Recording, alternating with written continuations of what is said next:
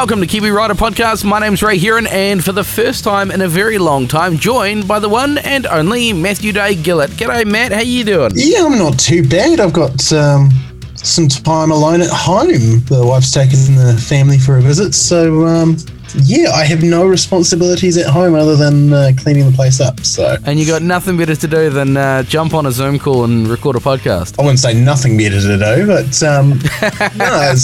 it's good fun. I've missed this, man. I keep thinking, I need to start making time, and each time I start having those thoughts, one of the children gets clingy and decides to ruin bedtime. So, one day I'll get back to the regularly podcasting, scheduled podcast, but one day. That's all right. As long as you keep providing the news at onthrottle.co.nz, we won't have a problem. Sounds like a plan. Later on in the show, I'm going to be yarning about my Krieger luggage. I've had it for about 4 months now, and I'll let you know my thoughts on that.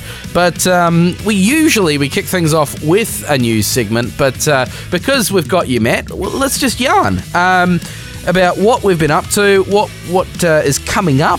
And why are you holding a spanner? Because I'm one of those people that just fiddles with things, and it was on my desk, so I have a spanner. I'm sitting here in my nice warm lounge, and Ray's standing there in his garage, and he's waving a spanner at me. And a big puffy jacket. It's very distracting. First up, Matt, you've been doing a bit of maintenance. Did you talk to Spec? I did, but not on the sump plug. As some of our listeners may know, about this time last year, I was real excited. I got Rosie the Rally back after lockdown. I put it in storage, and for the birth of my second kid, got it back into service and talked to the sump plug and came very close to ruining my engine. And just changed my oil for the first time since. It was looking pretty black, and the new stuff looks suspiciously a lot like vegetable oil. It's the sump plug is not talk to spec. It is as instructed by KR publisher Veggie. Do it up with your hands and then snug it up. So that's snug. Though the oil filter cover, that is talk to spec, 10 Newton meters, nice and easy, nice and light, hard to over torque. Nice. So Rosie the Rally had a bit of a birthday, did engine oil and filter, and did you do something with the brakes too? That is on tomorrow's list because it was getting cold outside. My garage is technically my rumpus room, and it's filled with things that I'd rather not get brake fluid on or get the smell of oil pervading through. So I have to do everything outside on the driveway. So, it gives me something to do tomorrow, really. Have you been riding much lately? Not at all. I haven't ridden since I rode that Harley Davidson Livewire, which mostly comes down to not lack of desire, but lack of time. My weekends have been pretty chock full this winter and everything, and haven't even put registration on it, though I will have to do that at some point soon because Father's Day is coming up and I've got a plan for that. Father's Day. So I've heard that the Cold Kiwi is happening in around Ruapehu. Are you doing anything with that, or do you prefer not to? Yeah, that's the plan. I haven't bought a ticket yet, but the dad's keen, and the wife's agreed to it a long time ago, and because last year was cancelled, it's definitely on the priorities list. So, we just need a new chain and sprockets for Rosie the Rally because they're looking a bit sad. And we'll be all hunky-dory and ready to go. Nice. I haven't, I've been asked if I'm going to the Cold Kiwi. I haven't committed yet.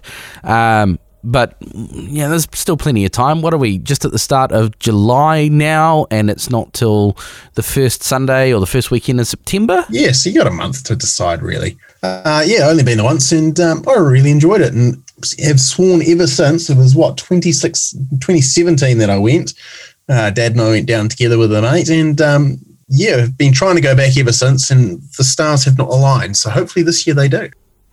Nice. Should we talk about what's coming up for our next weekend? Yes, which will be a nice segue into some other things that I do want to bring up as well. So next weekend, you're going to fly to Wellington, then we're both flying to Nelson. Yes. Are we allowed to, shall we say what we're doing in Nelson? We're obviously not riding the Rainbow again because that's closed for the season. Are we allowed to? I can only assume we're allowed to. I don't think I'd want two with how those rivers. No, not the rainbow. Are we allowed to say why we're going to Nelson? Yes, we are allowed to say. Sorry.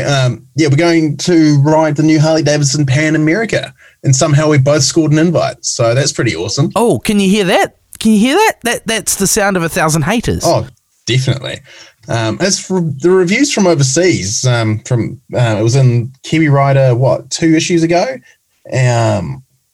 The reviews from overseas have been quite stellar, really.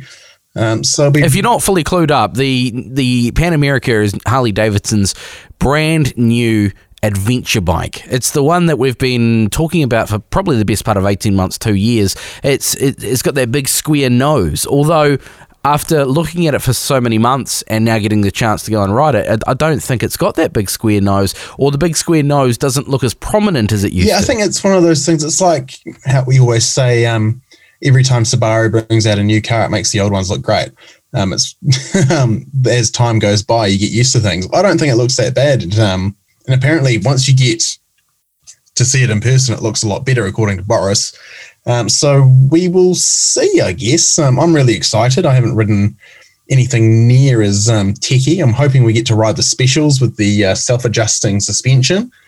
But it will be very interesting. We're riding, and obviously I guess we'll bring this to the full launch to you next week. Yeah, why not? We'll record live on the launch and bring it to the listeners, warts and all. And then a couple of weeks later, we might even repurpose the Kiwi Rider story, or your story maybe, and turn that into a podcast as well. So we not only get first thoughts and raw editorial, but we get that polished overall story as well on what the once the adrenaline and like. All the beers wear off. Yeah, exactly. So next week will be a talk fest. There'll be a lot of words. Hopefully we'll record some live audio on the bike, and look out on social media as well, because we'll do some Facebook Live stuff. We'll get some photos up. We'll do the whole thing. Yeah, it's going to be awesome fun. Nelson to Blenheim. They haven't given us the specifics of the route, but we know we're going via Port Underwood again. So be interesting to see how corrugated that road is. We know that, do we? Sorry? Port Underwood, we know that, do we? You literally, know more than me about this. I don't know anything apart from the fact we're flying to Nelson and we're leaving from Blenheim. So I can only assume. I don't think we'll be doing Mangatapu, but I reckon we'll be going up that coastal road that goes north from Nelson down through Pelorus Bridge, through Havelock, and then maybe, I'm assuming, that beautiful 50k road that we did around to Queen Charlotte Drive. Yeah, okay, that'd be a great one for photos, I think. Surely someone's planned it nicely. I'm really looking forward to it. I would be very surprised if they took us over the Mangatapu. Particularly trying to get the bikes through that gate. Yeah, I've seen a couple of guys, especially, I can't remember the dude's name, but a guy that lives in Blenheim. He went and did Mangatapu probably about a month ago on his big 1200 GS. And I went, wow, good work on that. Yeah, it almost looks like the embankment next to that gate's eroded away somewhat to fit a barge that big through. But he was real keen. I saw that as well. No, it'll be it's an adventure touring bike. It's not a hardcore adventure bike like, say, a KTM 1290 Adventure R. So it's more towards that touring side. So I imagine there's going to be a fair bit of road Ks, some gravel Ks, nothing too overly adventurous, but it'll be fun because, hey, it'll be the first time using that new 1250 motor, the Revolution Max, they call it, 150 horsepower on tap. Should be, it's definitely a nice big jump from me. Going from 24 mighty horses, it should be good fun. So if we want to draw a parallel to something that a lot of listeners probably know, I assume we're probably talking the 1200 or 1250 R1200 R1250 GS, not GSA. Do you reckon? Yeah, I don't know. I can't even. I think it's got a 21 or 22 litre fuel tank. So yeah, probably GS. HP, like with spoked wheels and a bit of sparkly bits on it, but not GSA, which has enough fuel in it to go to the moon and back. But yeah, very sharply priced. I think it's might even be slightly cheaper than the base GS. Which is interesting considering what HD did with the Livewire, where they kind of overpriced it for the market and then didn't sell many, right? Yeah, I haven't checked the latest figures, but I think they've sold 2 in New Zealand. There's about 8 registered, so and most of those are press bikes or fleet bikes. So it's pricing. I think they've got spot on. For where it's at, it'll just be really interesting to see if Harley can shake that Harley Davidson stigma. Because more about the Livewire again shortly, though. Just before we do get off the topic of the Pan America, Harley Davidson, they're kind of, and I saw this in the marketing that came out probably about 3 months ago. They're saying. They're kind of going with the angle that they've always been an adventure bike. People got these Harleys and they just took them off-road, or they just took them because that was the bike they had. They went anywhere they want. And they're kind of saying, hey guys, we've always been adventure, but this is kind of an adventure bike. The angle they're using is quite cunning, I think. Yeah, it's playing on their history, which is one of the things they've got going for them, is they've got, nearly 120 years of history. Like back in the day, there were no roads, so every bike was an adventure bike and every ride was an adventure. I think they're playing it almost a bit too much, but what else were they going to do? Like, they can't just be like, we're Harley Davidson and we're now about adventure. It's their only adventure bike. So we will see how it performs and if the hype is real, won't we? And you've probably seen a bit more than I have about the hate about Harley Davidson. I mean, it's not a chrome-plated bobber or anything like that, is it? So, what are you seeing from people, social media, and the community around the country about this bike? Yeah, it's best not to look at the comments. It's one of those classic things. There's just, I don't know what it is. It seems this year in particular, I've been noticing a lot more anti-Harley sentiments online, and it could just be because I don't know, maybe Harley's doing so much and they're so prominent in the news and they've got all this other stuff going on. Maybe people are just piling on, or maybe it's just that classic I ride X, you ride Y, you're wrong argument. But honestly, I used to be like that. I used to say if I ever owned a Harley Davidson, I wanted my friends to kick me squarely in the nuts because I'd gone mad. But Harley's changed as a brand since 2012, that would have been. And we've matured since 2012 as well. Yeah, well... I mean, I rode a couple of Harleys towards the end of last year. Was it last year or was it early this year? Whenever it was. And I'd never ridden a Harley before, and I went into Motomart here in Lower Hutt, who are the Harley dealer, and I said, I want to ride a Harley. I want to know what this hype is about. And they gave me that fantastic FXDR, which I got to say, if I'm going to have a Harley, that's what I want. Up to this point where I haven't ridden the Pan America or the Livewire. Yeah, it's a shame they discontinued that brilliant FXDR. It didn't sell enough. It was a beautifully selfish bike, is what I remember out. It solo seat, thumping great big engine. The only negative for it was it had that ram air intake. Was right on the inside of your right knee. Yeah, it was so awkwardly positioned, but Harley has a habit of doing stuff like that. So hopefully there's no quirks with the ergonomics of the Pan America. It's things I'm looking for are, is it a bike that you can get on and enjoy all day? Nothing's going to annoy you. How does that new engine perform? Is it lots of torque down low, or does it scream? Got so many questions, and I really, really want to ride and try out that first in the motorcycle world adaptive ride height suspension. So I really hope our bikes have that, because I'm not the tallest bloke. I'm a bit short on the inseam, and the idea of a 250 kilo plus bike in a gravel surface doesn't really appeal to me. So anything that can get my feet closer to the ground will be much appreciated. That is the problem I find on the T7 is it's just a fraction too high, and if the ground's like, if I've come to a stop and try and put my right foot down, and I find it just a little hollow, the bike's going over. And so, yeah, you're adaptive. I've actually even thought about lowering the T7 occasionally, just that fraction little bit, because if it was as low as, say, or half as low as, say, the MT-07, then you wouldn't have a problem. But, yeah, I mean, that's the reason why I've dropped the Tenere 700 a couple of times. And I'm sticking to that story. That's what's happening there. Other things happening in the world of Harley Davidson, and I was going to mention something before, and it's disappeared out of my brain. Well, we're going to see next week on Wednesday or Thursday morning, they're revealing the next bike to feature the Revolution Max engine. That's right. Yeah, so you mentioned that Revolution Max engine, and they're teasing that it's going into another bike. You've been saying on your website that you've been saying something. What have you been saying on your website? It's Sportster. That's right. Yeah, I'm angling for as probably the new Sportster, or the new bike to take the Sportster nameplate. So they discontinued the Sportster in New Zealand and Australia this year. We're one of the last overseas markets to have them. Well, they announced it anyway. They haven't been in Europe for ages because of the Europe emissions laws.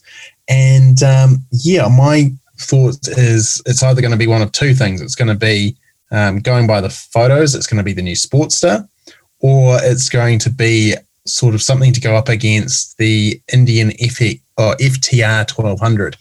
It's got a big upswept pipe going by that teaser photo. So it could be a tracker style cruiser thing. It'll be real interesting to see what it is. So we can obviously talk about this next week when we're sitting around talking about Pan America and Harley Davidson's more, but it's going to be very exciting to see what that bike is and if it's going to be the new Sportster. I don't think you're far off the money when you look at the photos that Harley Davidson are using to tease that tank. That's a low swept tank. It looks, it could be an FX. FTR. Sorry, what was the FTR? That's the one. It could be the side profile of an FTR tank. So I reckon you're not far off the money. I can't comment because you know this far better than I do. But it's interesting that they're using that engine that we haven't ridden yet in the Pan America, that they're using it in this unknown bike. So it'll be interesting. We'll find out everything we need next week. So we'll have a yarn about it. Not on the side of the road because we'll be all excited talking about the Pan America, but maybe around a bar table with a couple of beers. Because Ben Wilkins will be joining us. 3:00 in the morning one day next week that they're revealing it. Yeah, I'm not getting up that early. I'll just get up at my usual 5:36 whenever the kids decide to wake me up, and then I'll do it. But it's an international, global. We're revealing it at this time. But yeah, I think you're right. It's about 3:00 in the morning New Zealand time.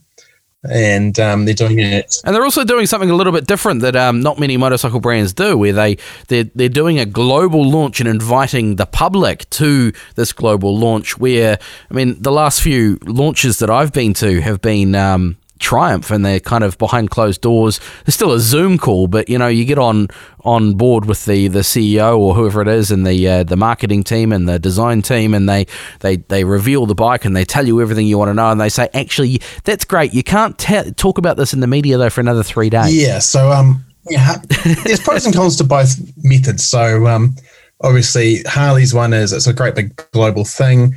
They will have given an embargo to certain media outlets, say motorcyclenews.com and motorcycle.com or something like that. Those big outlets, they'll probably have a sneak preview and they'll have a story up immediately. The rest of us plebs get up either early or get up whenever, and we can read about it then. But there's none of that interaction. Like, so you mentioned the Triumph ones where that's a group of us in the media jump on a Zoom call and we're talking to the guys at the Triumph factory. That's us, and we can actually talk to them, whereas Harley, it's more of a presentation. There's no back and forth with the Harley. This is what's going on, this is our thing, where Triumph is more divulging in their method. But it's interesting, it's different brands doing things differently. I wonder which... One more thing on the Harley subject. Now, we did mention Livewire a little bit earlier on, But Livewire, we've known for probably the last couple of months that Harley's spinning the Livewire brand off to be its own thing.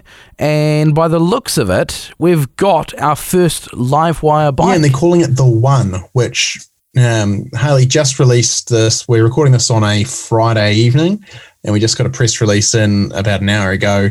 I had a brief look through it and everything. There's no photos of what the bike looks like. It's going to be unveiled at some motorcycle show in LA in a week or so's time.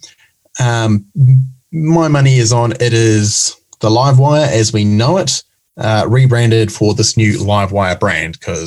And they're definitely redoing the marketing on it. I mean, this press release says, and I'll give you a couple of lines of it verbatim, a bike for the urban rider with personality and soul. It's marketing jazz, but urban rider, we found that out, or you found that out trying to ride it to Rotorua.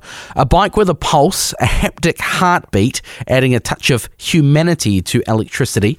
Digitally... Yeah, so that's that actually is, like, the Livewire does have a heartbeat. It's like it sends this haptic feedback through the seat to let you know it's turned on.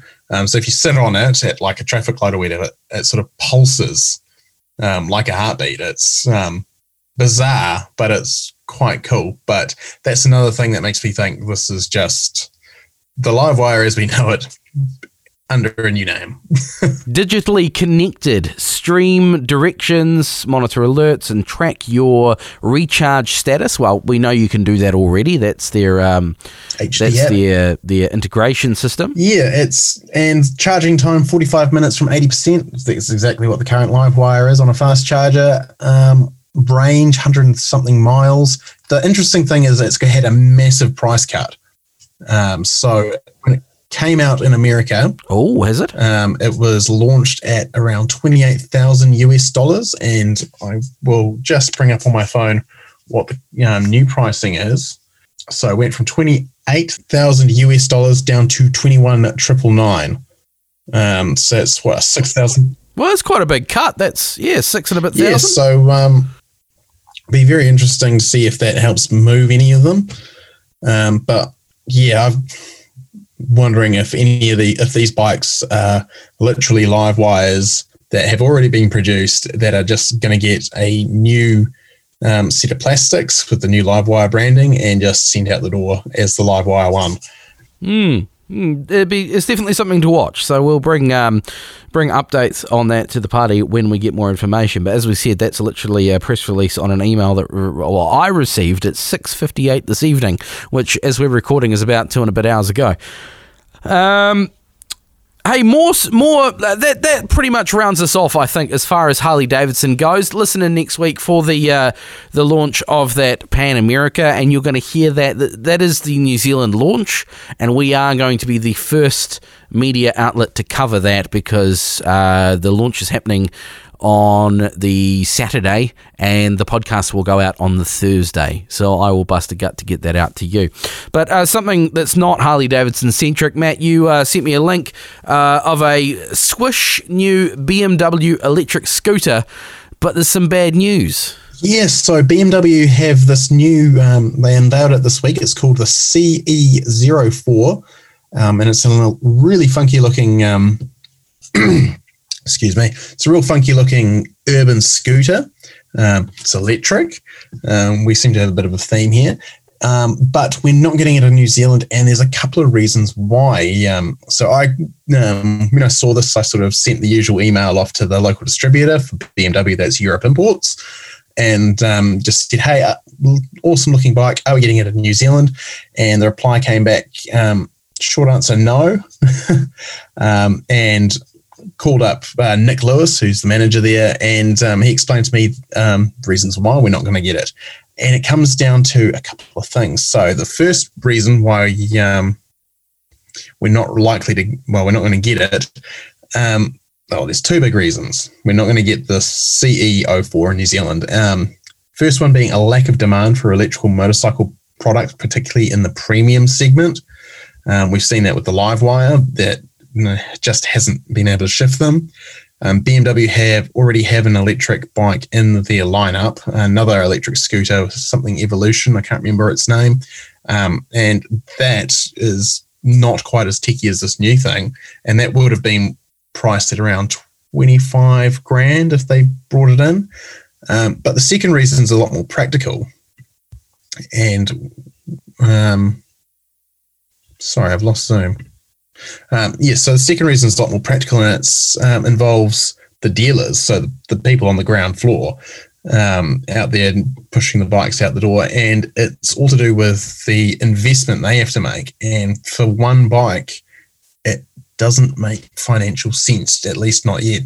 But so when you say the investment they have to make, I'm assuming in charging infrastructure and stuff like that. Yeah, so they need charging infrastructure, they need specialty tools, specialty workshop space, specialty training for their technicians.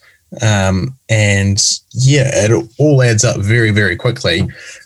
So with just one bike that is on the face of it not likely to sell huge numbers, BMW Motorrad New Zealand have sort of decided, well, we're going to hold off until the BMW Motorrad electric range grows to a point where we can justify it to the dealers that the investment will pay off, which is fair enough, to be honest. And I think a lot of other manufacturers will be coming up against the same problems and issues, because we saw when the Livewire was released, only 2 dealerships took on Livewire status. That was Road & Sport in Hamilton and Auckland Harley-Davidson. They're the only 2 places you can buy a Livewire in New Zealand.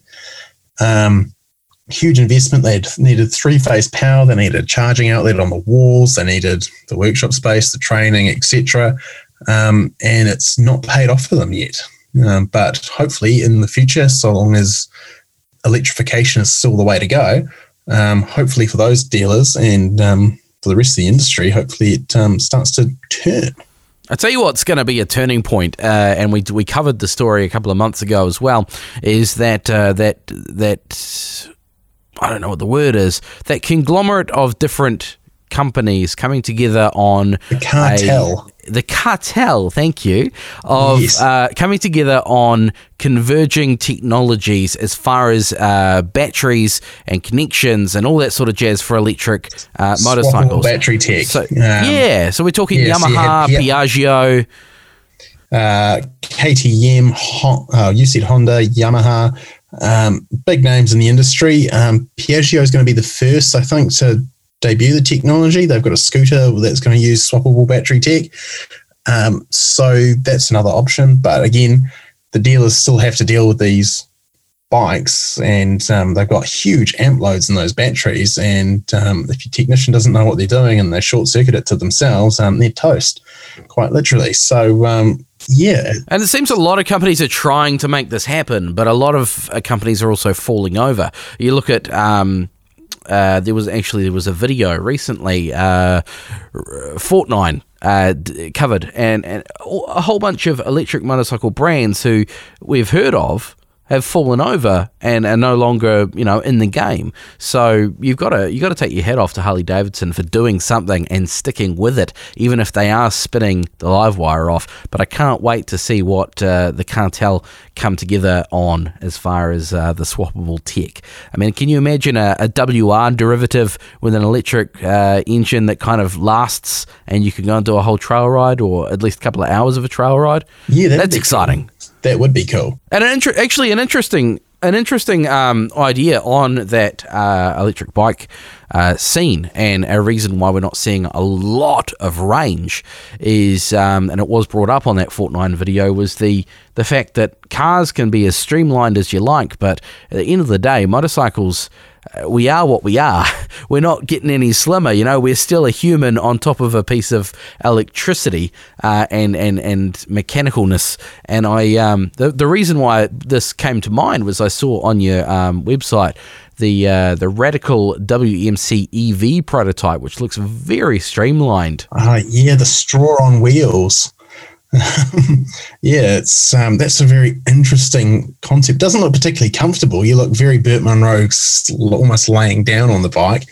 It'll be very, very interesting to see that thing pop up on YouTube and see how that performs. Set to go over 400 kilometers an hour. Yeah. And that's just, I'm assuming, it's obviously got a bit of grunt behind it, but a lot of that's down to its streamlined and aerodynamics. Yeah, definitely. It's it's a weird looking bike, but hey, if it does the job, hey, you never know what we're going to see, that sort of stuff. But yeah, traditional comfy, sit up, so you've got the vision if you're commuting.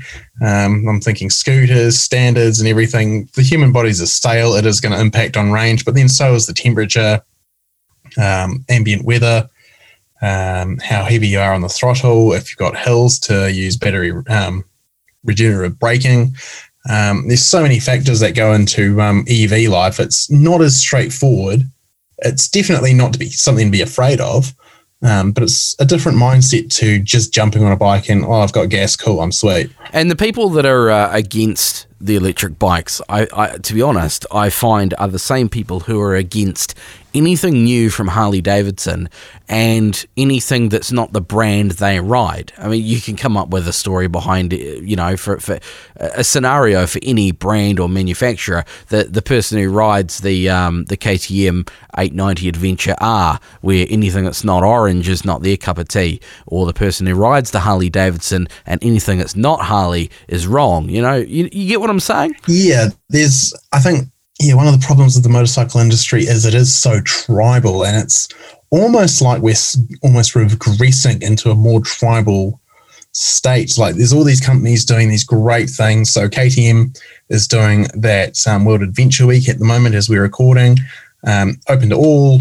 anyone. All you needed was to download the affiliate app and you could win a Super Adventure S. Like we're seeing launch events like the Triumph Tiger Adventure Ride, because I happen to be wearing the shirt and I remember that we went on that, and stuff open up to all brands. And then it's like there's this kickback where people are going, no, I don't want that. I just want to hang out with people that ride exactly what I do. I suppose it's human nature. We used to do the same, Matt, years ago when we were into Subarus, and the event was a Subaru-only event and you couldn't come unless you drove a Subaru. But things, I think, in that scene are changing, and it's more of a modified car scene, or at least a boxer scene where any vehicle that drives with a boxer engine can go to that event.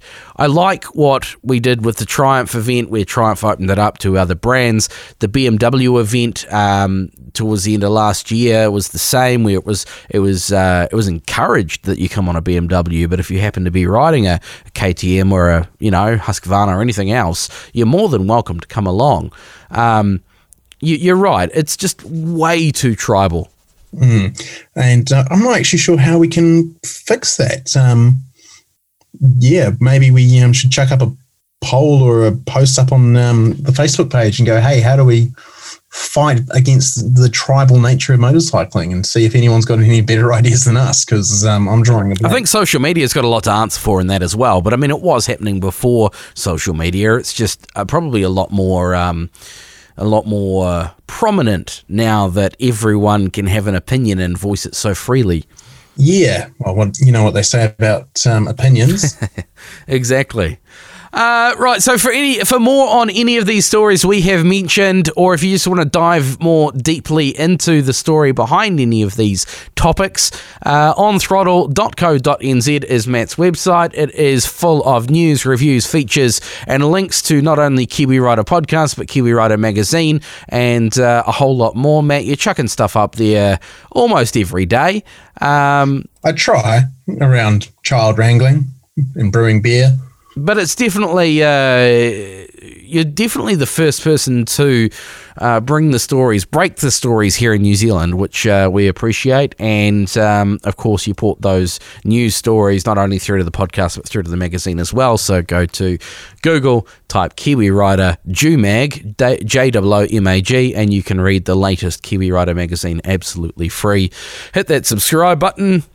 Fill out your email address and that magazine will arrive in your inbox twice a month, just like that.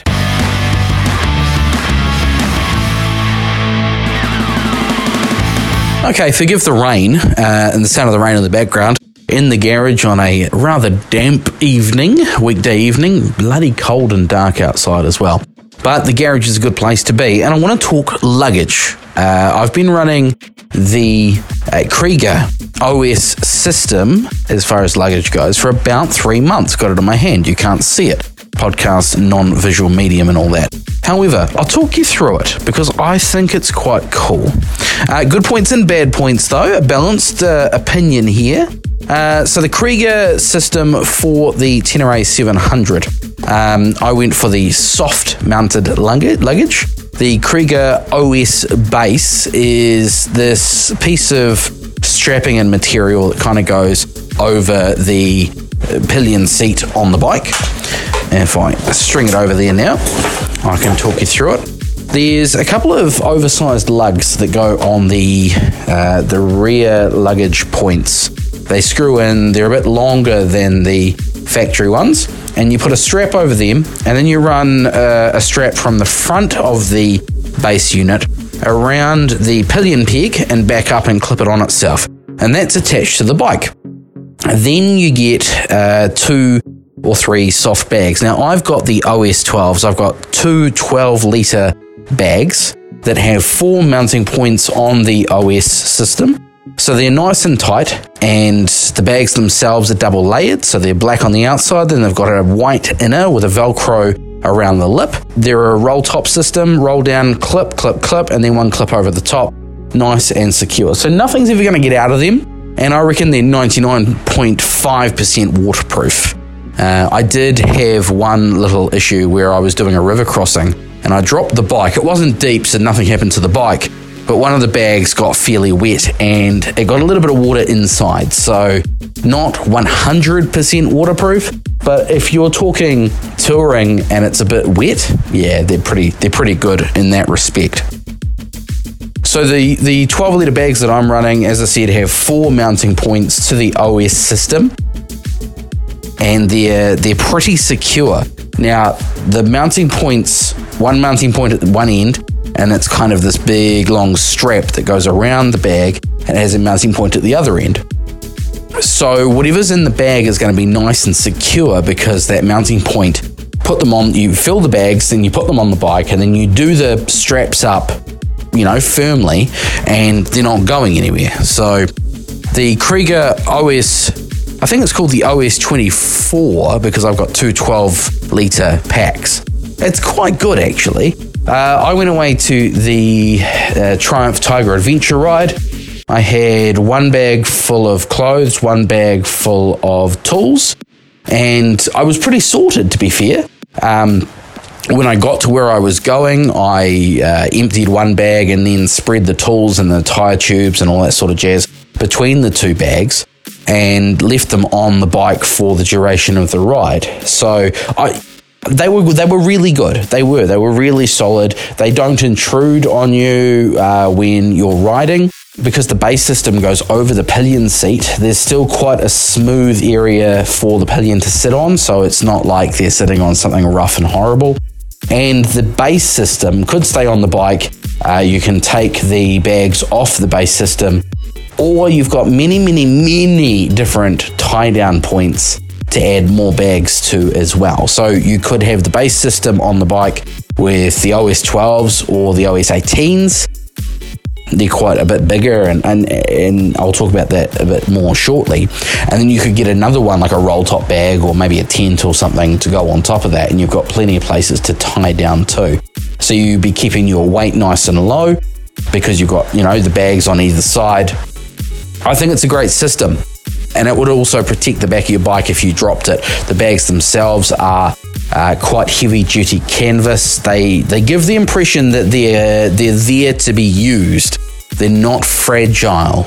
So I quite like that. And then the inners, which are white, which, believe it or not, gives great visibility inside the bags. It means you can see quite a bit. You can find the thing you're looking for.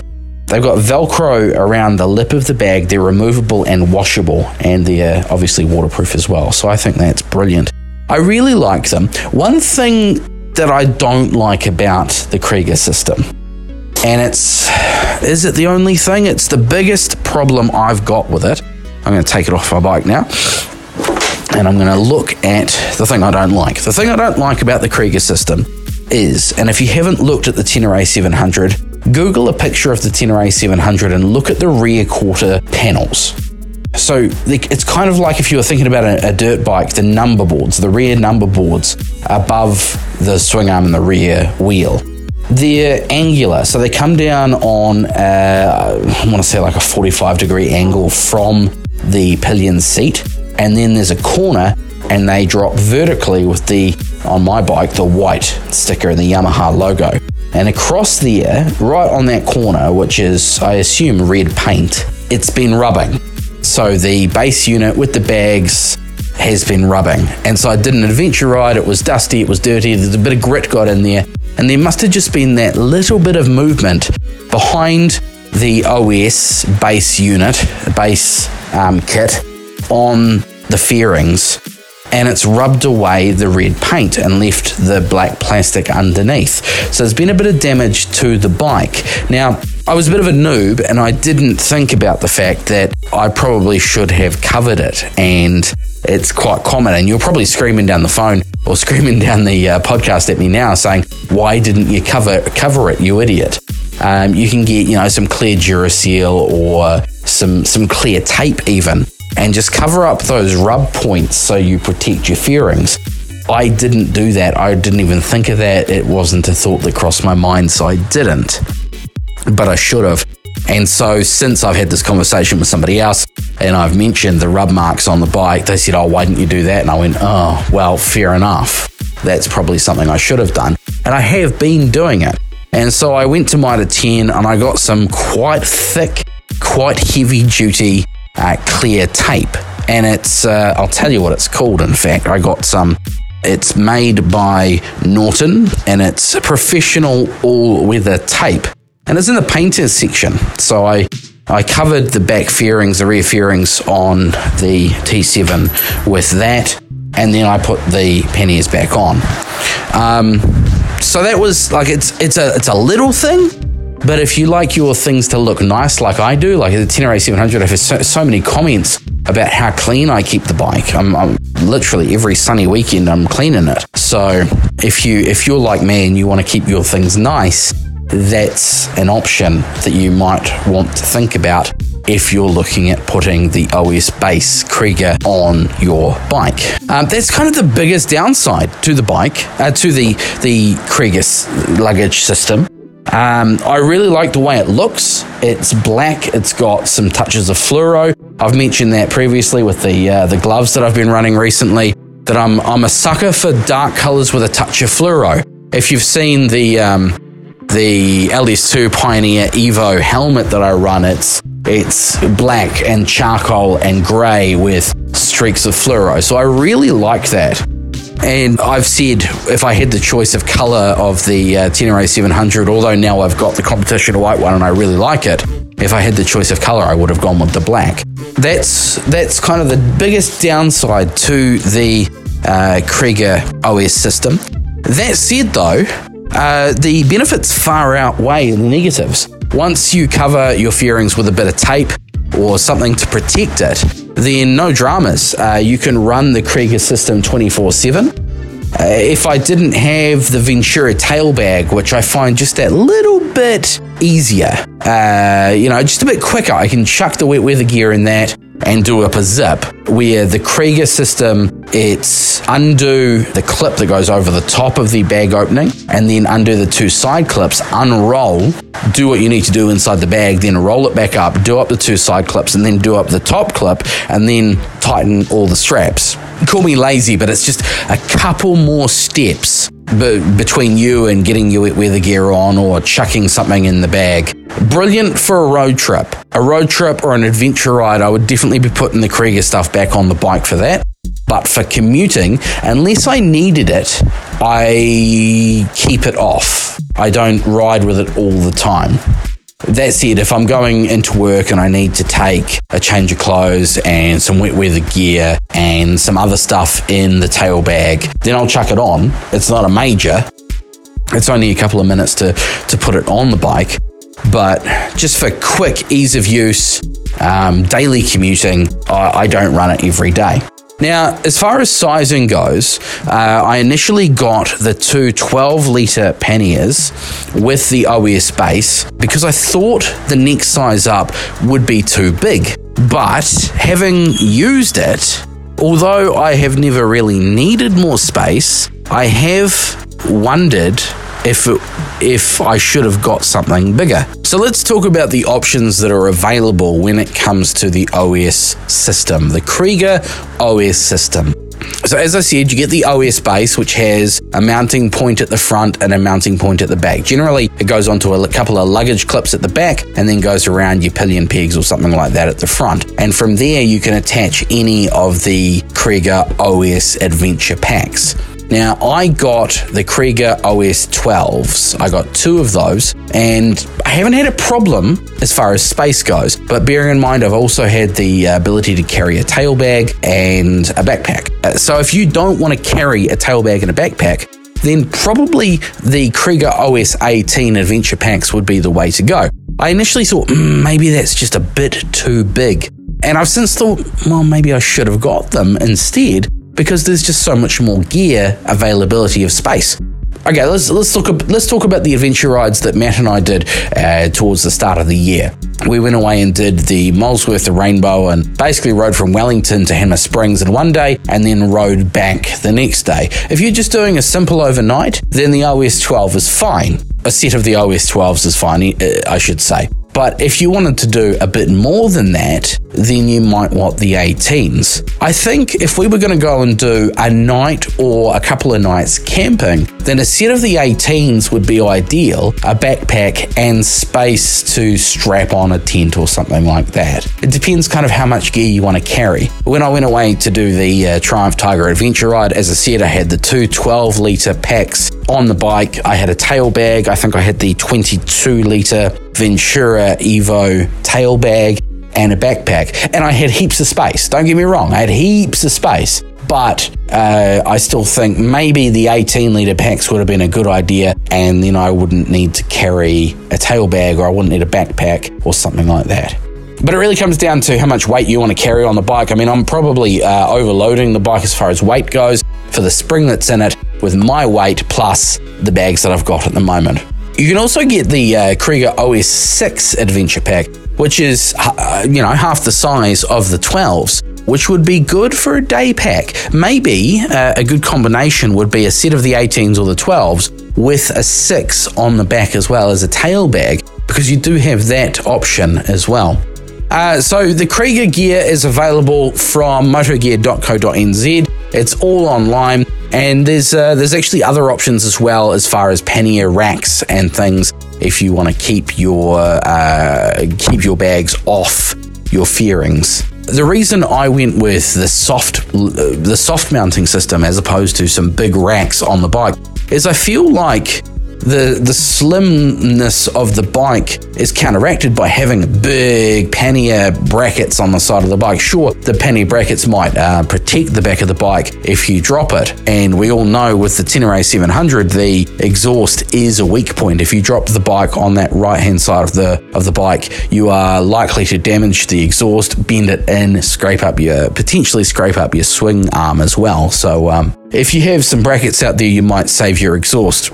So that is options as well, but I just went for the soft mounting. And I hope that's given you an overall idea of what Kriega can do. I mean, it's a brilliant gear, it really is. And I've heard anecdotal stories of people who've had Kriega backpacks and luggage for over 10 years and it's still waterproof. So there's no complaint with the quality there. It's just how you decide to mount it, and hopefully you don't fall prey to the same little issue that I had with the damage on the bike. But that said, when you put the Kriega gear on the bike, you don't see the damage because it's covered up. I really do kind of wish I had the Kriega OS system when we did the Molesworth and Rainbow trips. It meant I would have been able to carry a lot more luggage. Of course, I had no panniers on the bike for that.